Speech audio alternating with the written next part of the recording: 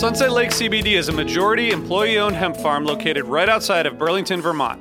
Before they started growing hemp, Sunset Lake Farms produced cream for Ben & Jerry's. Sunset Lake CBD doesn't use any pesticides or herbicides to grow any of its hemp plants, and they use organic fertilizer and other sustainable farming techniques to ensure the long-term health of the soil and to minimize their carbon footprint.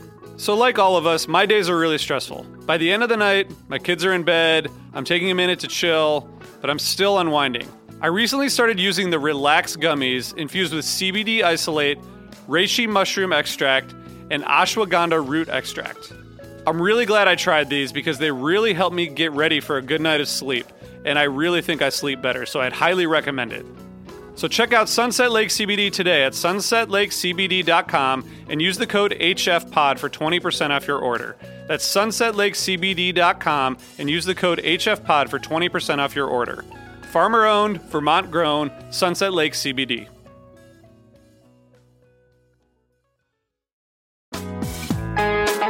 Hi listeners, I want to tell you about a cause that I'm involved with at Heritage Radio Network. HRN is celebrating its 15th year, and to celebrate, we're deepening our commitment to giving voice to the next generation of food systems storytellers, and we need your help. Our internship and fellowship programs help activate new possibilities for underrepresented and underestimated young people through experiential journalism, audio engineering, and production training. Through these unique programs, HRN helps food equity stewards build essential workforce readiness skills that expand their potential and foster economic mobility. Please consider supporting these critical programs. And with a minimum donation, you can be entered to win a dinner for two at an amazing restaurant in one of 8 cities and tickets to a concert at a great venue in one of those cities. We have incredible partners across the country who have donated, as they also share our passion for helping to educate the next generation of food systems storytellers. Check out heritageradionetwork.org/15 to donate and enter to win today. That's heritageradionetwork.org/15 to donate and enter to win today. And make sure you donate before March 31st. Thank you.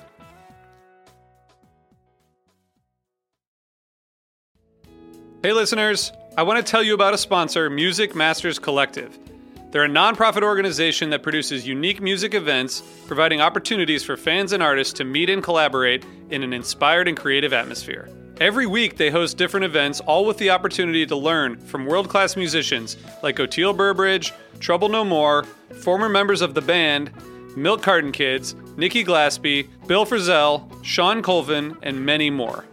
This June, join the Fab Four, Joan Osborne, John Sebastian, Marshall Crenshaw, and a great group of faculty for the debut of Magical Mystery Camp. This all-inclusive, once-in-a-lifetime music vacation experience in the heart of the Catskills will be packed with nightly performances, workshops, speakers, song circles, open mics, and a lot more.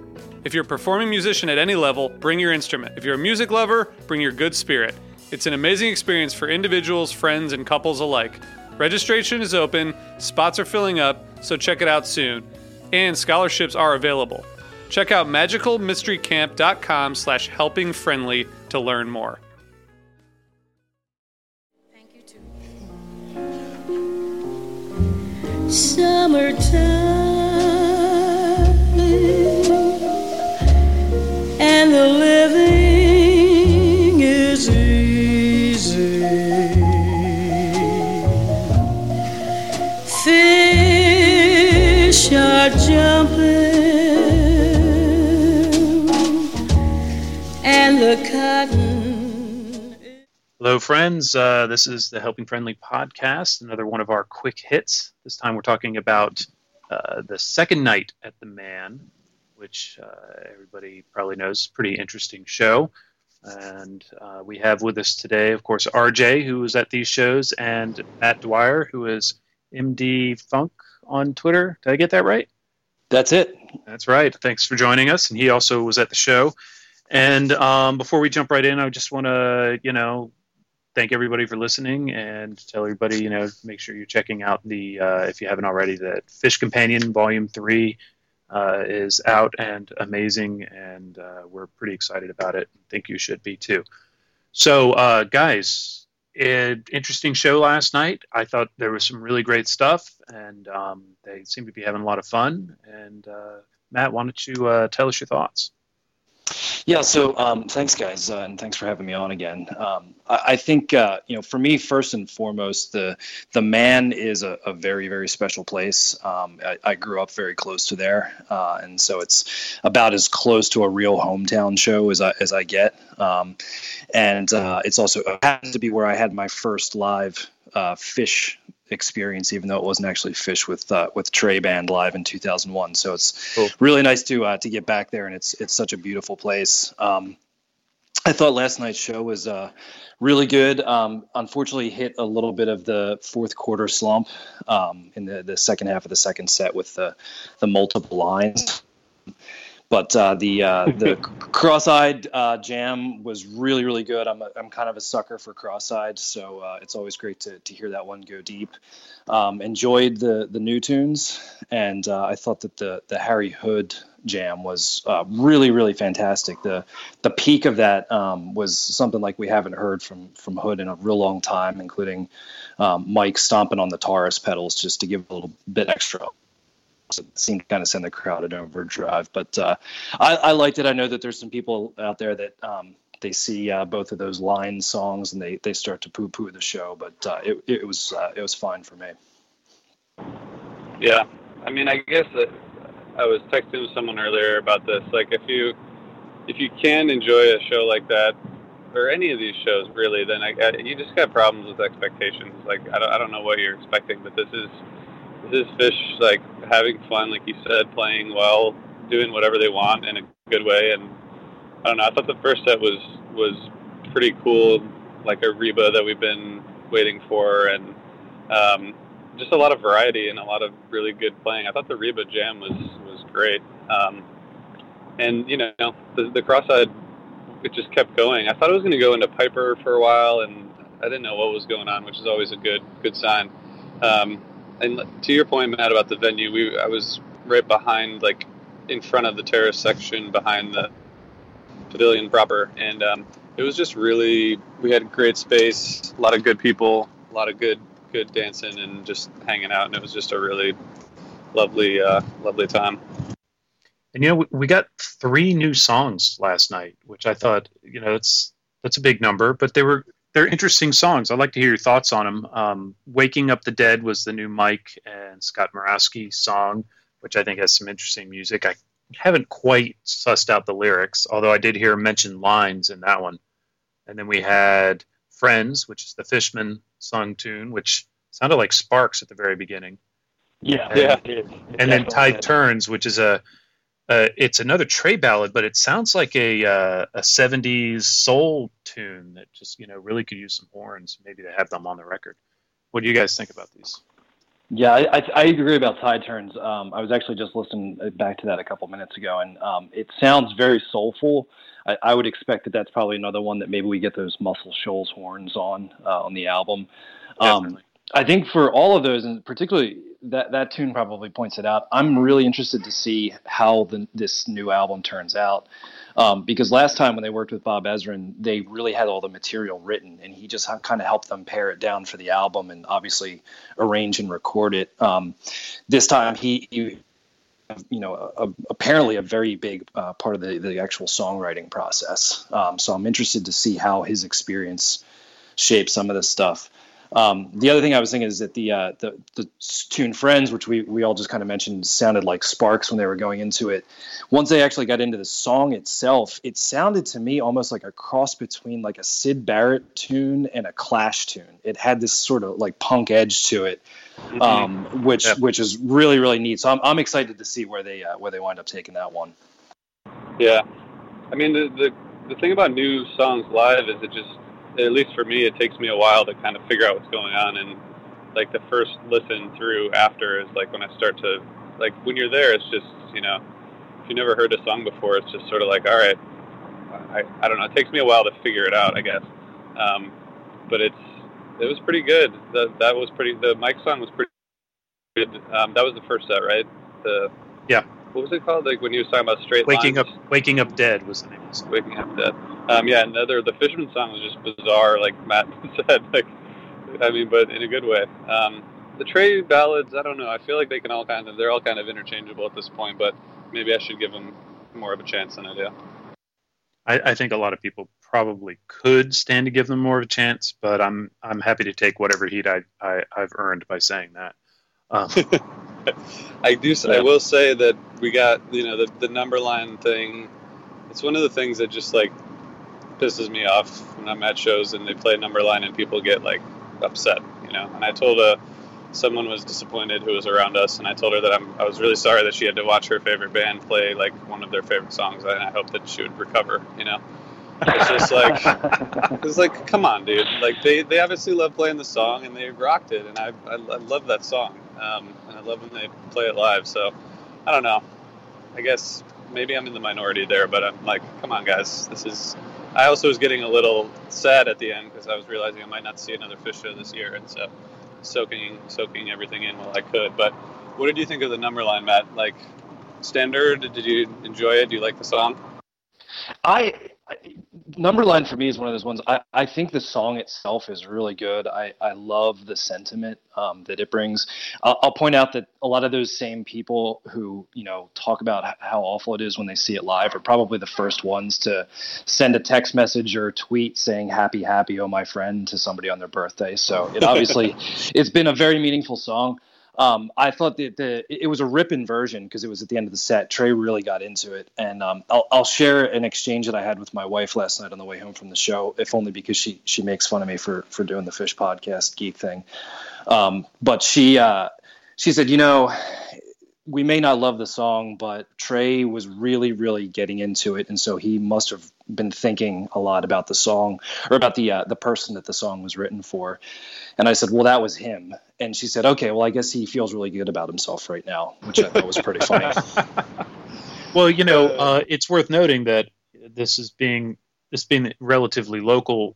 Tom Marshall was in attendance at these shows, and it's they're trying out some of the new, presumably they're Trey Tom songs. I don't have official confirmation on that, but at least a couple of these ones that Trey debuted probably are Tom songs, and he wants to play them for his friend. I did that. Yeah, totally. Yeah, I met Tom. Ed and Matt did too. I think that was the first time I met him. Nice guy. Had a lot of a lot of people, a lot of local people, a lot of family, and I'm sure that's part of it. Yeah, this is one of their hometown gigs. I will say that at the Hood, Matt, as you said, and we'll play a little bit of that. During Dear Prudence, I was talking to my friend, and it's like, they can't just end on Dear Prudence, right? This is not going to be a one-song encore. And he was like, no way, definitely not. And that's when I felt like, all right, good. Then we got to have a Hood coming. And that was just such a great way to close out the two nights. Yeah, agreed.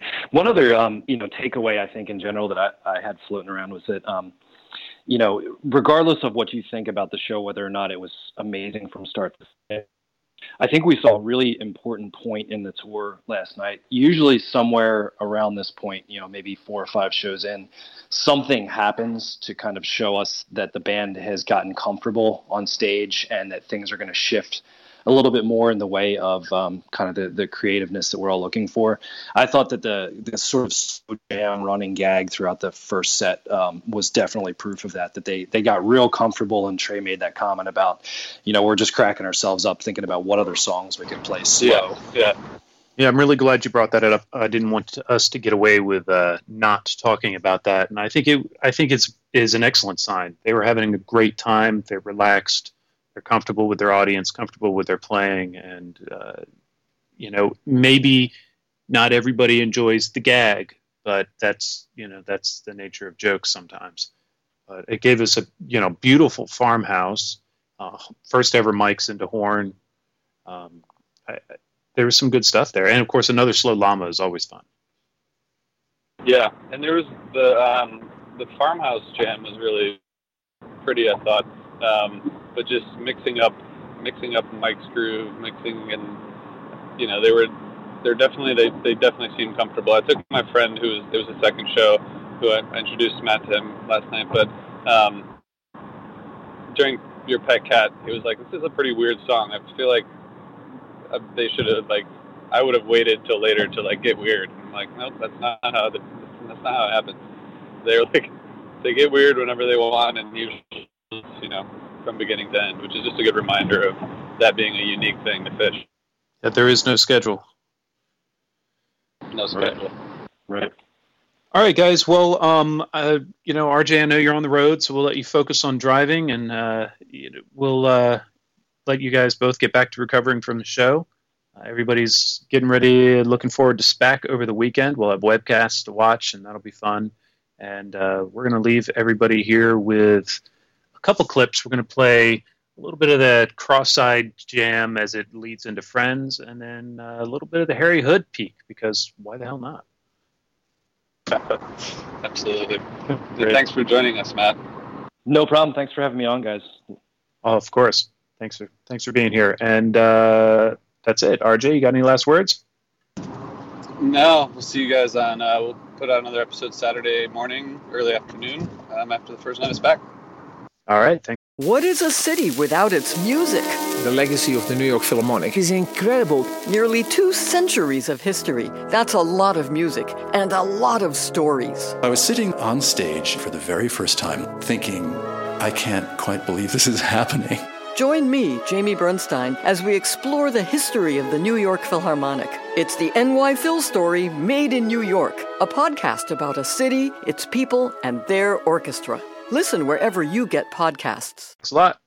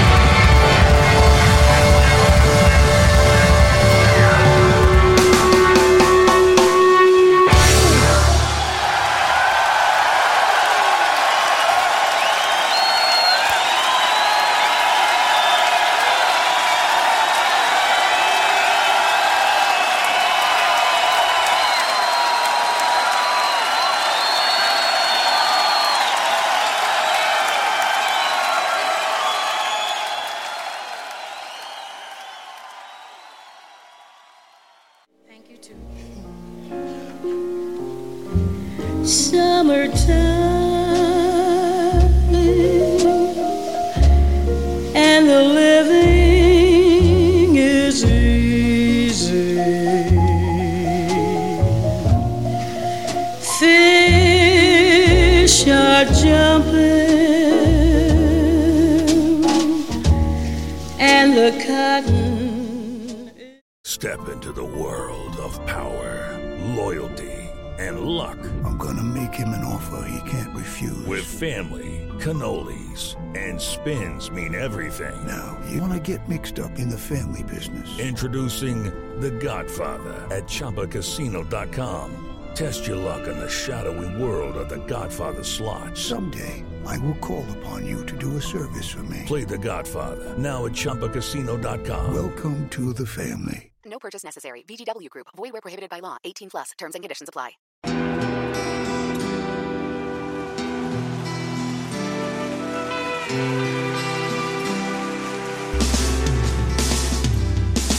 I don't think it overstates things to say that the Beatles were the greatest gift to entertainment and culture of our time, a secular religion, if you will, with their universal appeal and demonstrable impact on people's lives. I'm Robert Rodriguez, host of Something About the Beatles.